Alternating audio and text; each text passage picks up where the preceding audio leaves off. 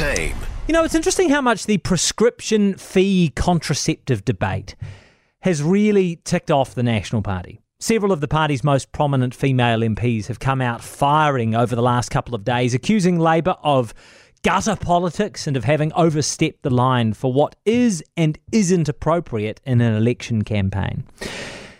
I think Megan Wood's social media post comparing New Zealand under national to The Handmaid's Tale was over the top, but not egregiously so. You know, and it's not that I think charging $5 for prescriptions would lead to a dystopian hellhole in which women are profoundly subjugated and oppressed. After all, you know, Labour apparently didn't think that was the case for the first 5 years in government when that $5 prescription fee remained in place. I just think it's an election campaign, you know? And look, Megan Wood's post was grandiose. It wasn't very charitable, but she wasn't being literal.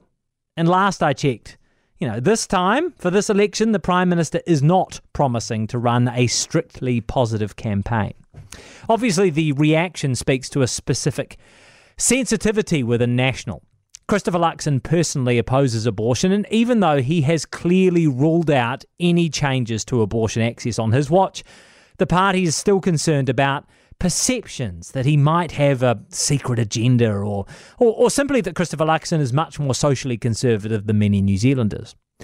Pollsters think he has a real issue connecting with some women voters. And by highlighting the contraception issue, Labour's able just to needle away at one of the areas where national strategists think Luxon is most vulnerable. I reckon we're in danger with these kinds of examples of ending up in a big whataboutism debate. Attack ads are flowing thick and fast from both of the main parties.